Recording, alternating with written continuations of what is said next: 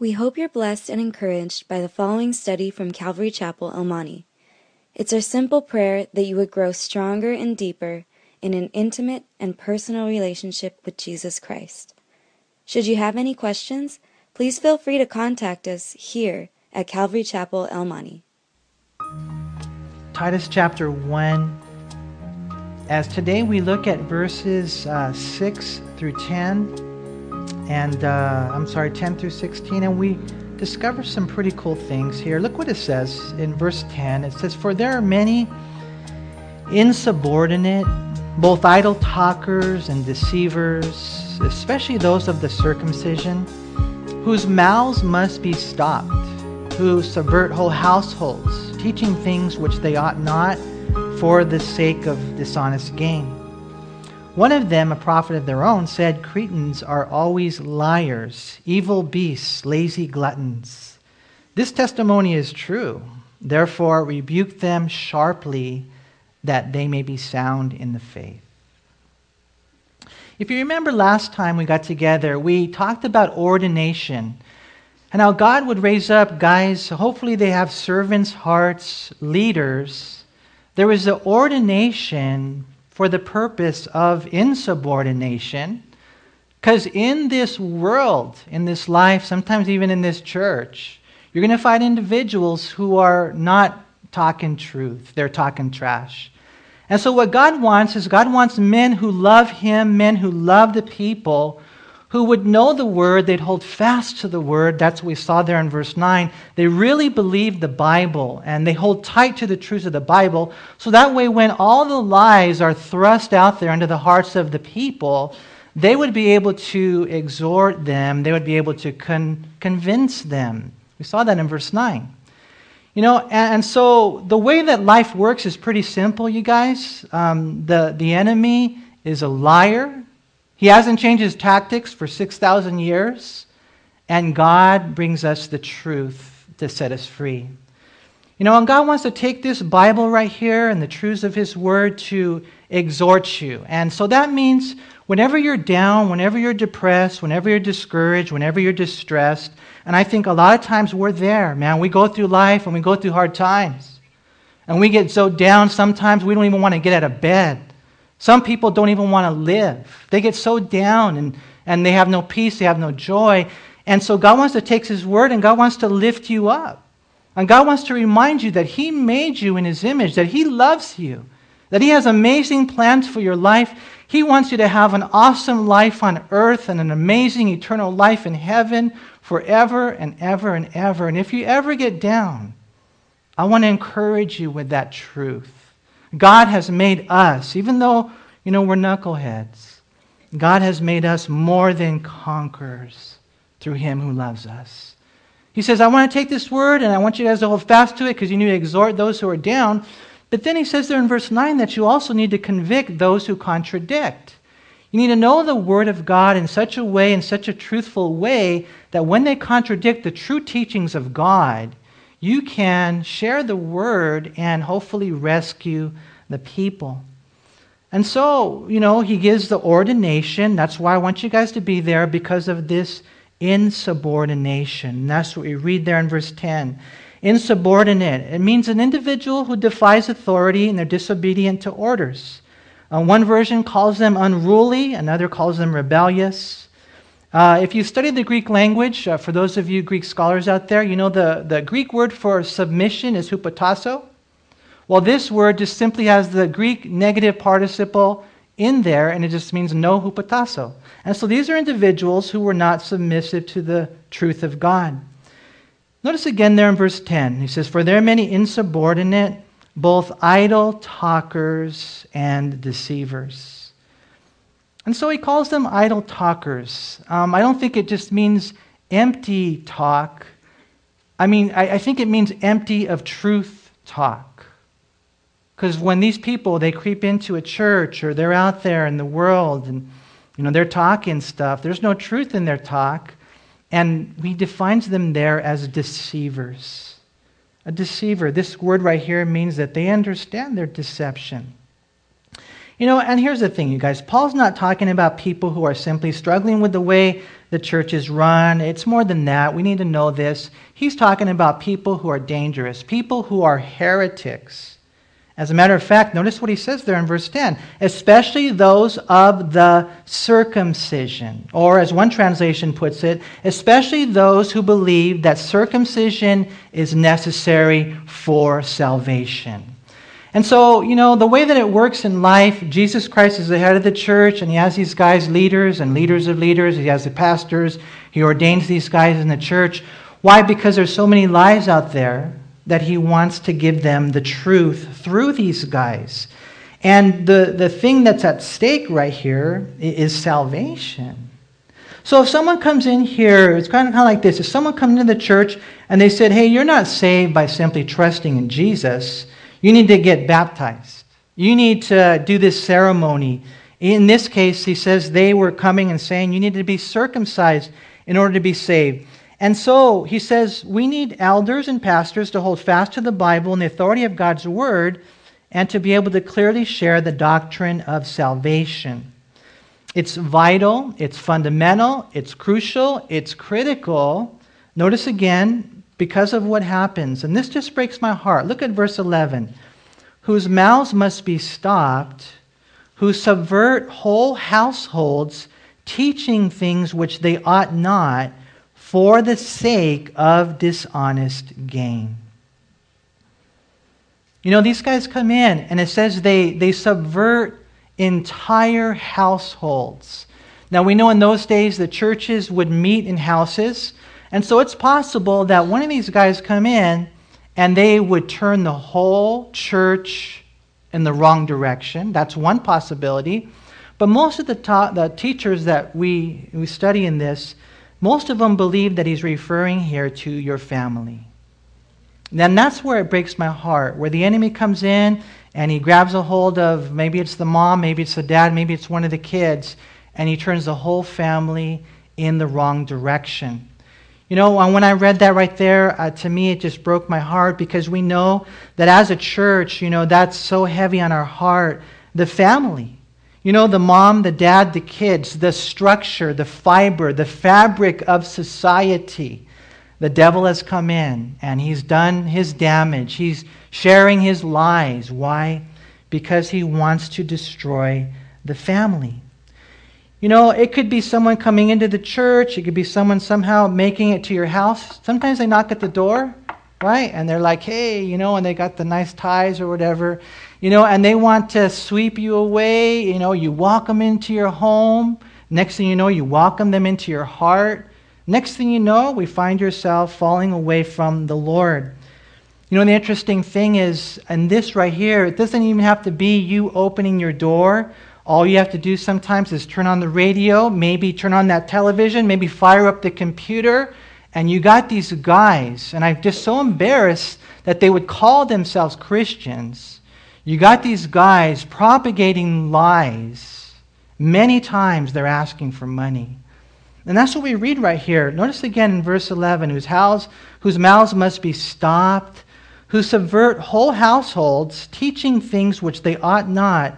Why? For the sake of dishonest gain. And I don't know about you guys, but when you turn on the TV and you see those guys asking for money, don't you know that's wrong? Do you guys know that? Because I trip out. I'm like, man, I can't believe Christians give to people like that. They got this guy up there and in the front, he says, hey, I tell you what, if you give $100, then God's going to give you $1,000, right? Or you sow a seed and God's going to just bless you and he's going to make you healthy and wealthy financially. And it's just a crazy lie, and people buy these things. And so, when I think of Calvary Chapel El Monte, I think, well, you guys know better, right? Right? And then someone tells me, no, there's some people out there, they're still like, you're a knucklehead. They're big time knuckleheads, man. And they would actually go and they give to that. You guys don't. God's not poor. And when they start asking for money, and even sometimes you hear some guys on the radio and you're like, you know what, but I know them. They shouldn't be doing that. We've been taught that where God guides, God provides. And if ever the day comes where we don't have enough money to pay the bills or whatever, pay the rent or pay the pastor, whatever the case may be, that's okay. Then that means that God's not in it. And if God's not in it, I don't want to be in it. But where God guides and God provides, you've got these guys on TV. Have you guys seen this program? How many of you have seen that program? It's called Preachers of LA. Good. None of you have. Now I messed you all up. You're probably going to go watch it now, man. Nowadays, they have all these reality shows on TV, and I can't believe it. They actually have one, Preachers of LA. Don't watch it, but I'm going to tell you about it, okay? These guys are crazy. They're real preachers, and they are filthy rich. Filthy rich. I mean, one of the guys is driving a Bentley. Can you believe that? You guys know how much a Bentley costs? It's like $100,000 for a car. Imagine that. You know, and they've got these multi-million-dollar mansions. They've got private jets. And, you know, here's the thing, you guys. You know, if being rich is not a sin, if you're rich here today, that's not a sin. But for pastors to get rich off the people, that's not right. That's not right. And I pray that you would know that. You would know that. You know, when we give to the Lord, it comes from your heart, and that's between you and the Lord. You know, we'll never beg for money. And if you ever see those guys on TV or in the computer or whatever, and they're in it for dishonest gain, and it could be a financial thing, it could even be a power thing. They want a platform, they want a position, they want something for themselves. If it's ever like that, motivated by like that, then it's not the Lord. And so that's why he's saying, you guys, we need elders, we need to ordain elders. There needs to be ordination because there's a lot of insubordination out there in the world. And you guys teach the truth and you tell the people the truth, that being a Christian doesn't mean you're going to be healthy and wealthy. It doesn't necessarily you're going to mean that you're going to have all the money that you want. Life is hard. As a matter of fact, go back to 1 Timothy chapter 6.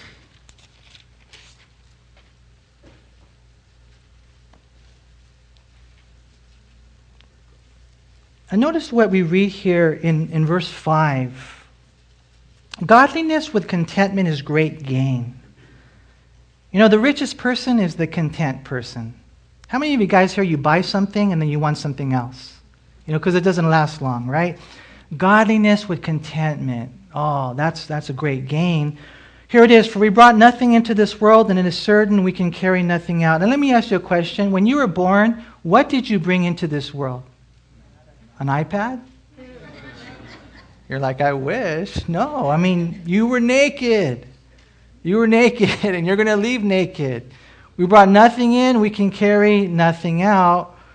And having food and clothing, with these we shall be content. Now, that's heavy, huh?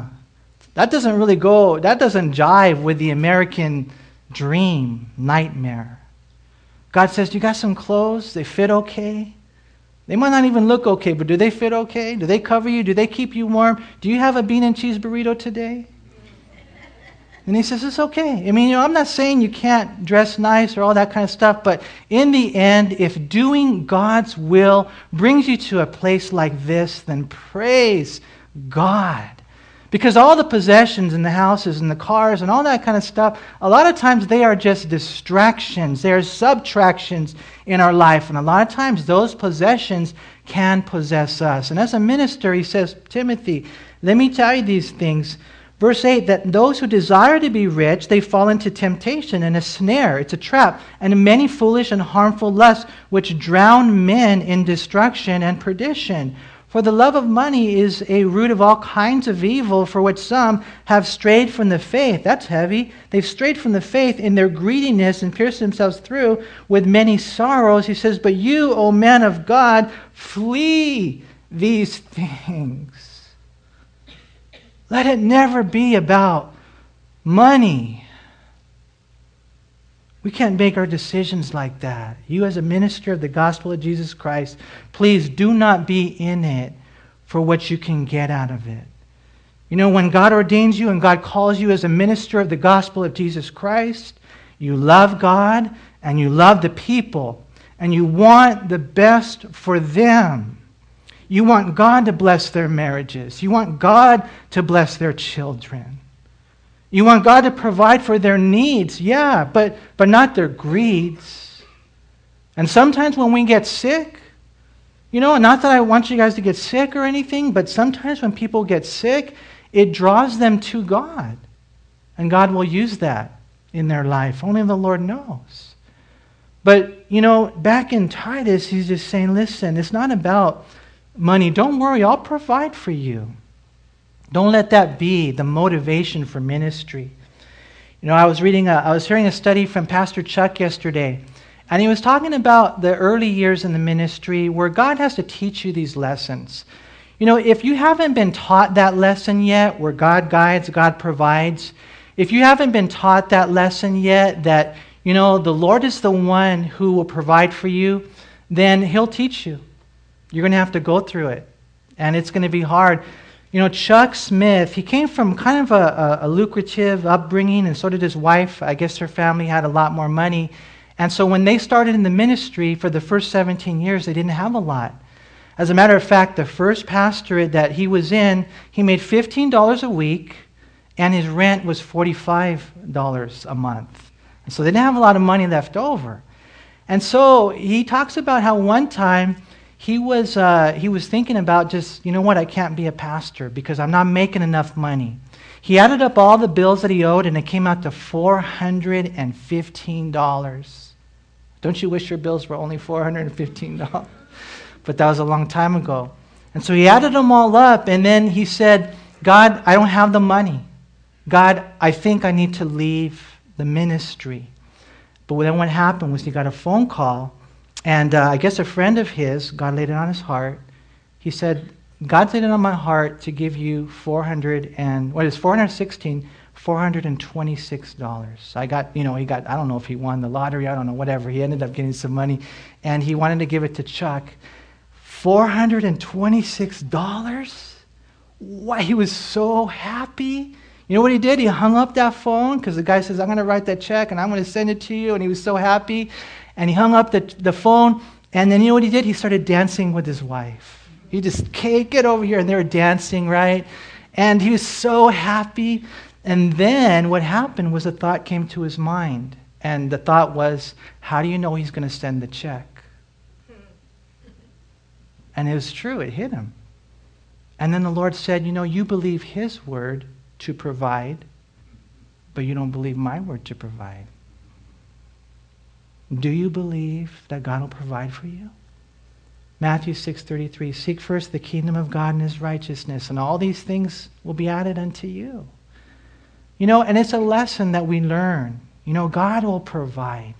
He may not give you the Gucci watch, all that kind of stuff, but He'll give you the fake one. No, I'm just joking. And so I just pray, and I just pray you guys would know that, it's okay to be rich, but as far as a pastor, in it for that, and for pastors, I think it's a different story. I love the way that the Bible says, Lord, just give me enough, if that's okay with you, Lord, so I don't have to steal and I won't forget you. See, and Titus right here, Paul's writing to him and he's saying, you need to go in there, you need to teach these guys because, man, look at what they're doing. They're in it for dishonest gain. In verse 12, it says, one of them, a prophet of their own, said, Cretans are always liars, evil beasts, lazy gluttons. This testimony is true, therefore rebuke them sharply that they may be sound in the faith. And so apparently this place where Paul was ministering was a really bad place. It had a terrible reputation. I don't have time to go into it, but if you get William Barclay's commentary, you're going to see everybody said, man, these Cretans, they're the worst. He says they're always liars, they're evil beasts, and they're lazy gluttons. And he says this testimony is not a testiphony. This testimony, he said, is true. And I thank God, you guys in Almani, you guys are pretty good. You guys are not as bad as the Cretans, man. But we deal with these things, huh? Just as a real quick pause, lying is not good. Being an evil beast is not good. Lazy gluttons, ouch, that hurts, huh? What do we need to be? And there's some people, they lie, they can lie. You can't lie. Don't lie. Don't ever lie. If you as a husband lie to your wife and she finds out, which she will, then she can never believe your word. See, your word is mud. Your word has to be true. Some people, they can lie. I don't know how they do it in the world. They lie. Hey, can I pick up my car? Oh, yeah, it'll be ready on Tuesday. I meant the other Tuesday. They can lie. Alistair Begg said, if you're a liar, you can be anything. Because you go do your sin and then you lie about it. I didn't do it. He used David as an example. David committed adultery and then he lied about it. So be careful of lying. Be a truth teller. Always tell the truth. Secondly, he says evil beasts. Now that's a weird one. Evil beasts. When I think of the word beast, what do you guys think about? Beast. The beast. The Antichrist. And so there are people that are they're like beasts. They're against Jesus. They're against Christ. Not only that, as a beast, it's a cruel animal. You're just living on animal instincts, animal appetites. That's why people can go and they can have sex with whoever, because that's kind of what animals do. That's not what God's people do. And so, you don't want to be a liar. You want to be a truth teller. You don't want to be a cruel animal. You want to be a kind Christian. And then thirdly, you don't want to be lazy gluttons. And, I was thinking about that. I'm like, Lord, but I like those days when I could just kick it in my pajamas. You guys ever have those days where like all day long you're like, oh, thank you, Lord. I'm in my PJs. For me, it's my sweats and my T-shirt, and I've got nothing on my agenda today. And then you go and you have 37 bean and cheese burritos. Don't you like those days? And so here's the key. Okay, look at verse 10, though. Here's the thing. Cretans are always liars. So every once in a while, it's okay to be lazy gluttons. This is not always. No, I'm just joking. You can have that rest. Yesterday, we went to this place. Have you guys ever heard of that restaurant? It's called Pieology. Now you're all going to go and you're going to gain a few pounds. Anyways, great restaurant. You can build your own pizza. I mean, isn't that like heaven? And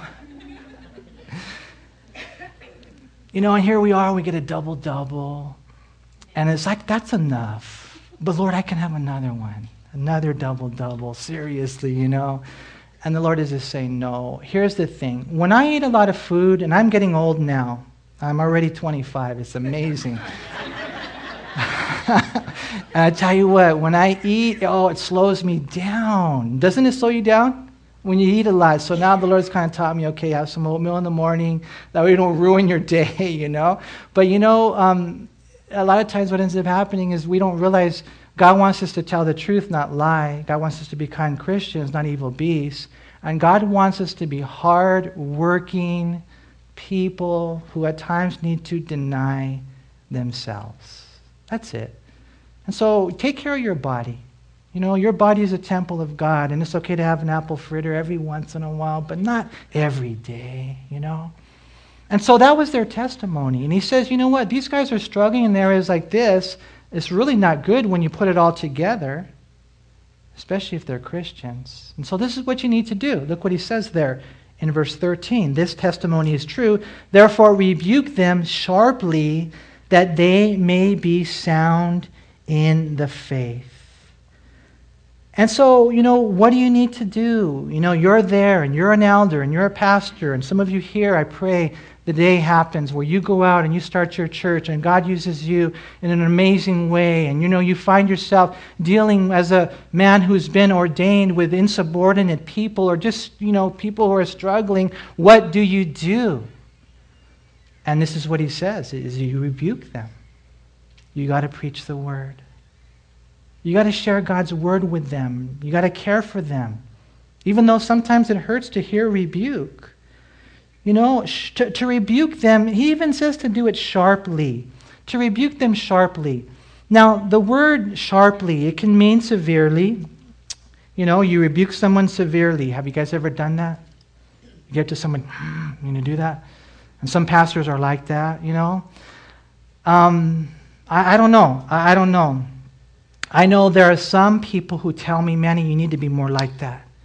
And you need to just kind of beat the sheep, You need to hit them hard, and don't just pack it with the truth, but pack it with a punch. And, if you really mean to them, then it'll show you how zealous you are for God and how you don't fear man. and they'll tell me things like that. And I don't want to criticize people who preach that way or want to preach that way. I think of it this way, though. God's got to we're all who we are. And when Brother Henry comes up and teaches, I love his style, and Mark and Rich. We're all different. We got to be who God made us to be. I remember one time even Chuck Smith, Kay Smith, was talking to him, and she said, "Sweetheart, you need to be more like Billy Graham," right? And you guys know Chuck Smith, right? This is about all he does. He'll just move from side to side. And so Billy Graham's over there, yelling, and he's beautiful. I love to see Billy Graham on YouTube, but that's just who he is. To rebuke them sharply, I don't think it means to beat them. I do think it means to be truthful, and I do think it means to be serious, and I do think it means to be urgent, because we're talking about life. We're talking about God. We're talking about heaven. We're talking about hell. When I went to Cal Poly, I remember I majored in philosophy, and when I was there, even though I didn't graduate, I remember taking some classes, and just for me, I was always thinking the big questions. Lord, why am I here? Where did I come from? Where am I going after I die? Those are the big questions. And to me, when you're in a church and when you're an elder and you're a pastor, you got to understand those are huge questions. Those are eternal questions. And that's why when you share the word with people, it's got to be serious. It's got to be urgent. It's got to be passionate, because it's critical, it's crucial, it's vital, it's eternal. And I think that's what he's saying. When you see yourself in these situations, rebuke them sharply. And there's a lot there. But one of the things, I was reading one commentary, and he was talking about how even though the people were so messed up and struggling and hurting, you don't give up on them. You don't give up on them. You don't give up on that one over there who maybe they're doing crystal meth. You don't give up on that one over there.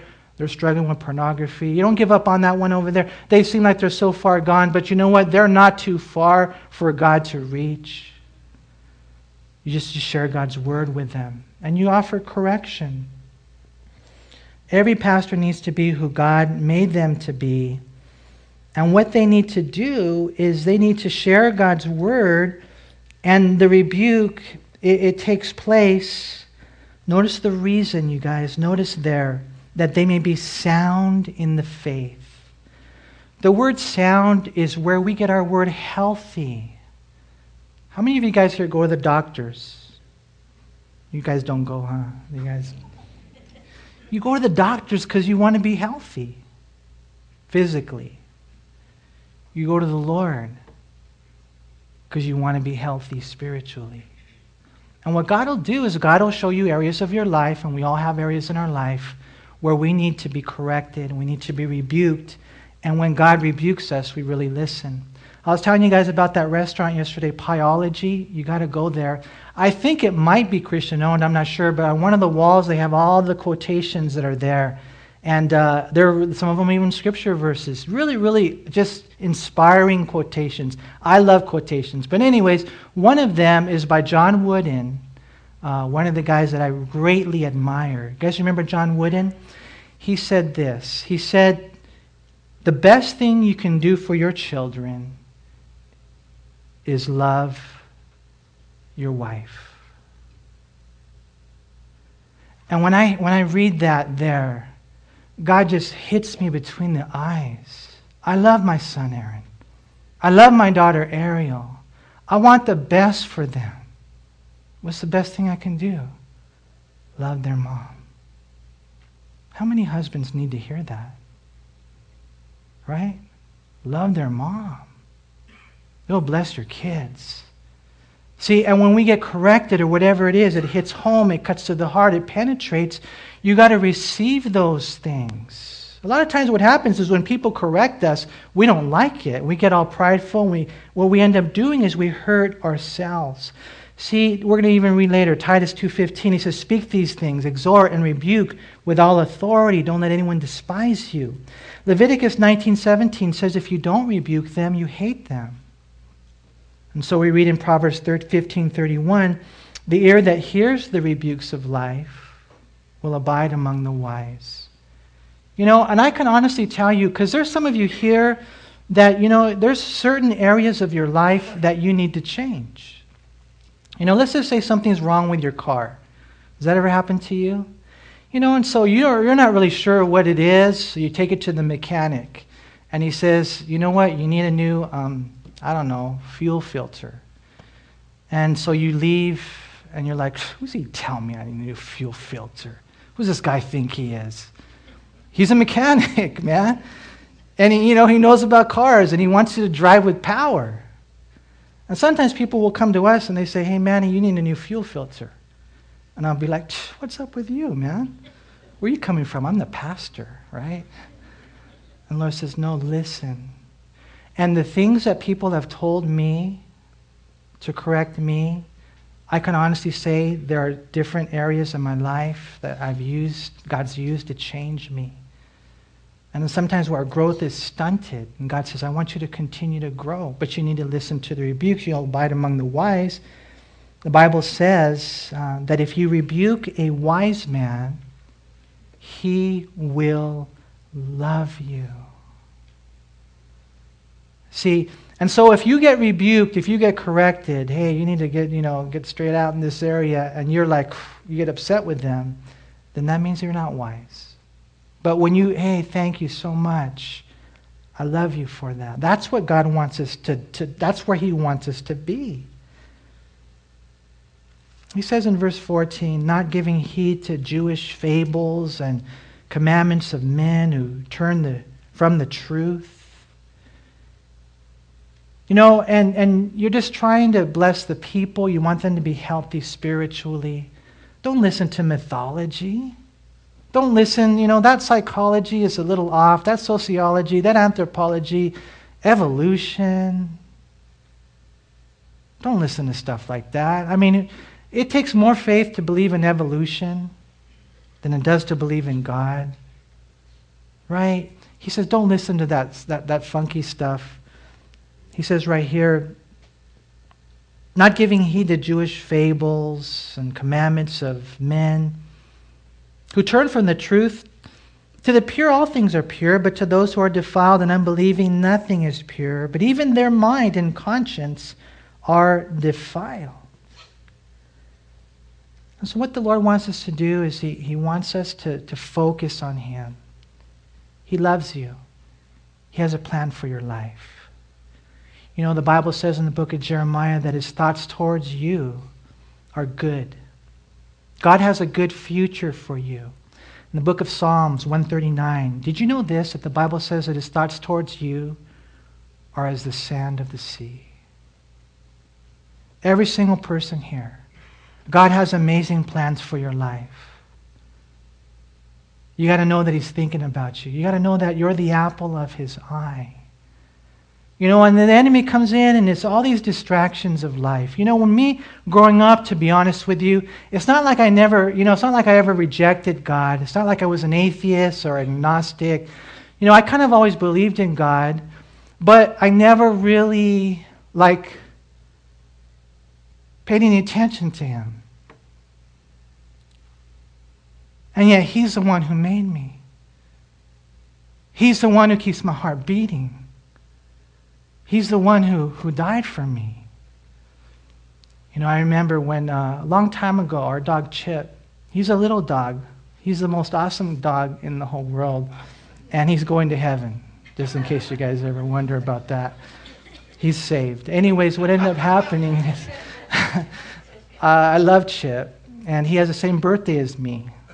We're both Sagittarius, so I'm just joking, I won't say that. That's bad. We don't believe in stuff like that. But anyways, here's the thing. He was outside one day when we were in the house, and in our backyard where there's coyotes. Sometimes they come in, and so there's dogs that come from the neighborhood. And one day we heard him screaming, yelling, what dogs do, crying, and we knew he was in trouble. And so I remember running to the door, looking out the window, and what had happened was a big dog, had our little dog in his mouth, and he was eating him, man. He was just chewing him up.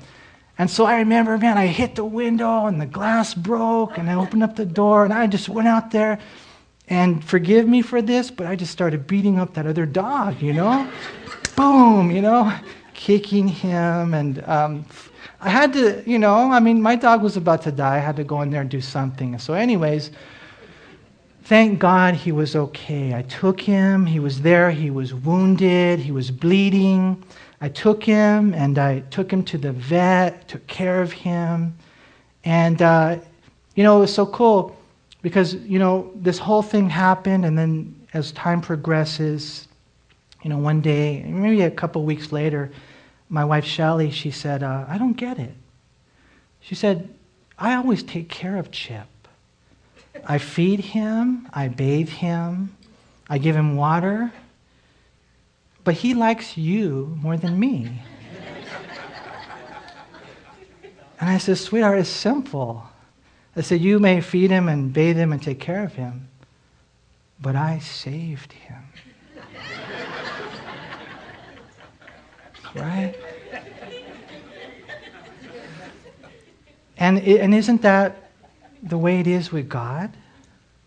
I mean, we've got these other people, and thank God for them in our life. But He saved you. So you should like Him better.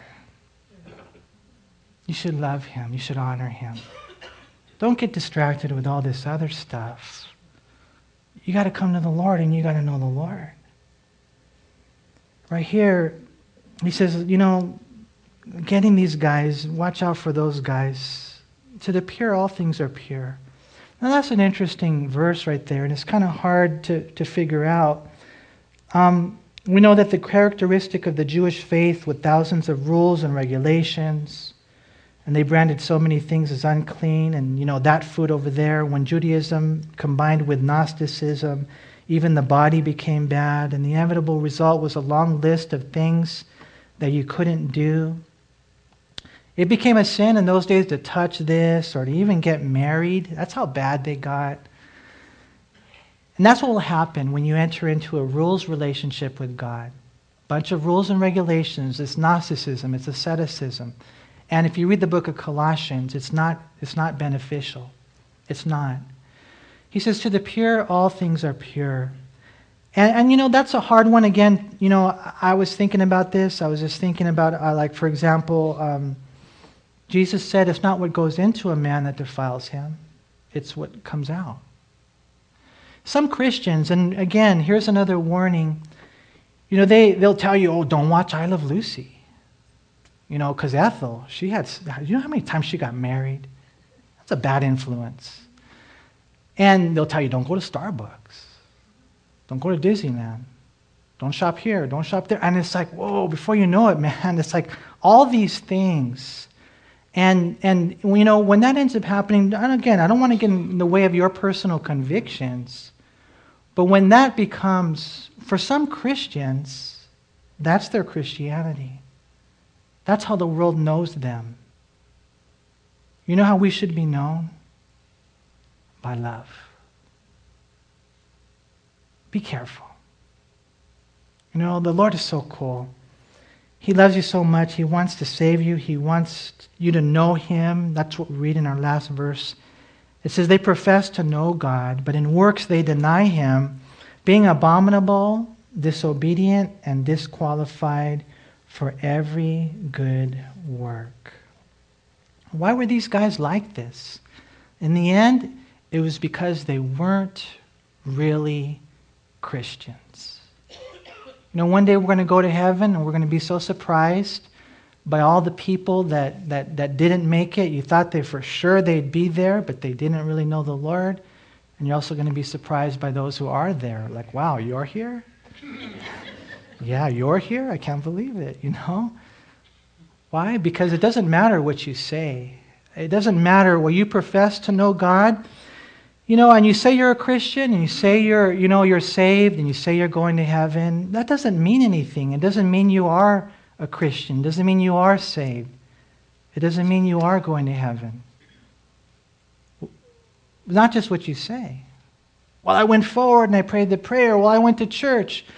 I don't know for sure, but I would venture to say that in a group this large, there's probably a few of you here that think you're going to heaven, but you're really not on that road yet. I go to church every week. Well, every other week, I'm there, And no, do you really know the Lord? What we see right here is the proof is in the pudding, that it's by our works that we'll be able to have that assurance of whether or not we really know the Lord. Jesus said that on that day, a lot of people are going to stand before him and they're going to say, Lord, Lord, we prophesied in your name, we did wonders in your name, miracles, cast out demons. And Jesus is going to say, depart from me, I never knew you, you workers of iniquity. Jesus said in Luke chapter 6, verse 46, why do you call me Lord, Lord, and do not do the things I say? And so here's the thing. I'm not saying you're going to be perfect, because no one here is perfect. But we need to be proper, you guys. We need to have that life of consistency. And what God wants to do is God wants to make sure that there was a day, what we want to do as a church is we want to make sure that you know for sure that when you die, you're going to heaven. And what do you need to do to go to heaven? You need to get baptized? No. Hypnotized? Maybe. No, I'm just joking. Canonized? Circumcised? 100 push-ups? Sacraments? What does it really take to go to heaven? All you have to do is admit you're a sinner. And that sin separates you from a holy, holy, holy God. I've sinned. But then know this, that all your sins were laid on Jesus. And when he died on that cross, he died for you. They put him in a grave and he rose 3 days later to prove that he was the way, the truth, and the life. And so all you got to do is turn from your sins and trust in Christ. It's all about Jesus. There has to be a day in your life where you can say with all certainty, this day changed my life because I really made a decision to follow Christ. And if you haven't made that decision, I pray that you would today. Him, he's sufficient, nothing else. Not a religion, a relationship. Right here he says, they profess to know you. And this is all I want to encourage you, and as we close today, that God wants you to know him. God wants to have a personal relationship with you. If you can have a personal relationship with the person next to you, what makes you think that the God who made everything is exempt from that? No, he wants, the inventor of personal relationships and fellowship wants to have a personal relationship and fellowship with you. And have you guys ever seen the bumper sticker? Know God, know peace. K-N-O-W. You know God, then you're going to know peace. But if you have no God, then you'll have no peace. And so I encourage you today to know how much he loves you. He did all the work on the cross. Salvation is a free gift. Let's just say this was salvation, my little mini iPad. And I said, okay, I want to give it to you. And all you got to do is take it. You give me a penny? Sorry, it's not a gift anymore. Well, that's kind of like what salvation is. God says, I want to give you heaven. I want to give you salvation because I love you.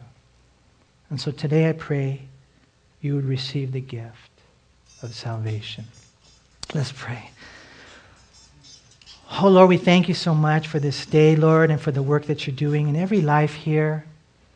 I pray, Lord, that you would just help us, Lord God, to know whatever steps we need to make.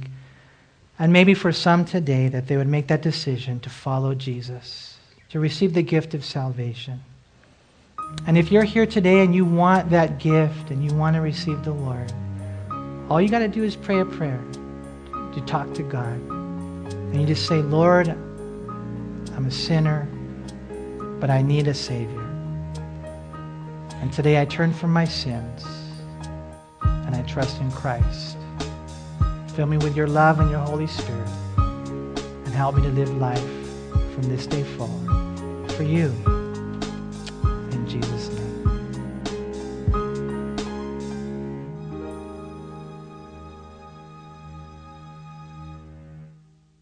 We hope you were encouraged by this study. If you have any questions, please call us at Calvary Chapel El Monte at area code 626-454-3414.